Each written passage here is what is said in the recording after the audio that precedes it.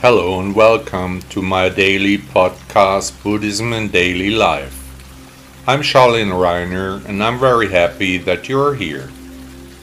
Please also download my app Buddha Blog English from the stores of Apple and Android. Thank you so much. What is Chan? Chan, Jap, Zen, is complex, not so easy to pigeonhole.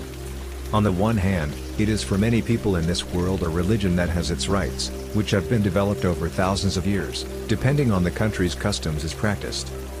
On the other hand, Chan is also a philosophy that seems full of mythical aspects that allow the practitioner to dive into it. In Europe and in the USA, Chan is glorified as a teaching.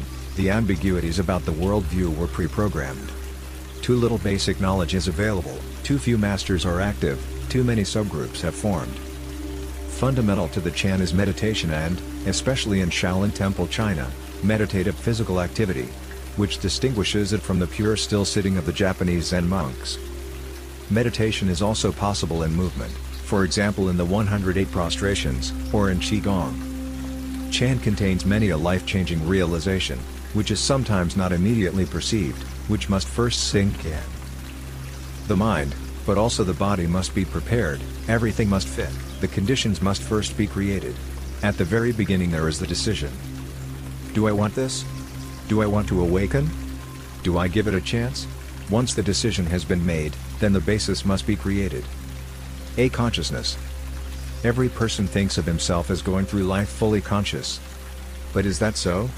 When you get up, do you do it consciously? Or do you take a shower consciously? Do you consciously make your breakfast? Probably not. They do it the way they have always done it, without thinking much, mostly even without wasting a thought on it. This has to change. You have to be aware of all the things that make up you, and your life, as well. This newfound awareness will permeate all areas of your life, affecting your work, your friends and acquaintances, your family, your body. Even in your sleep you will have to become aware of you. Everything belongs together, everything is separate. You can achieve this with meditation, which will lead you into the state of unconscious consciousness, observing the thoughts that the thought palace spits out, then also following them, coming to the origin of these energies.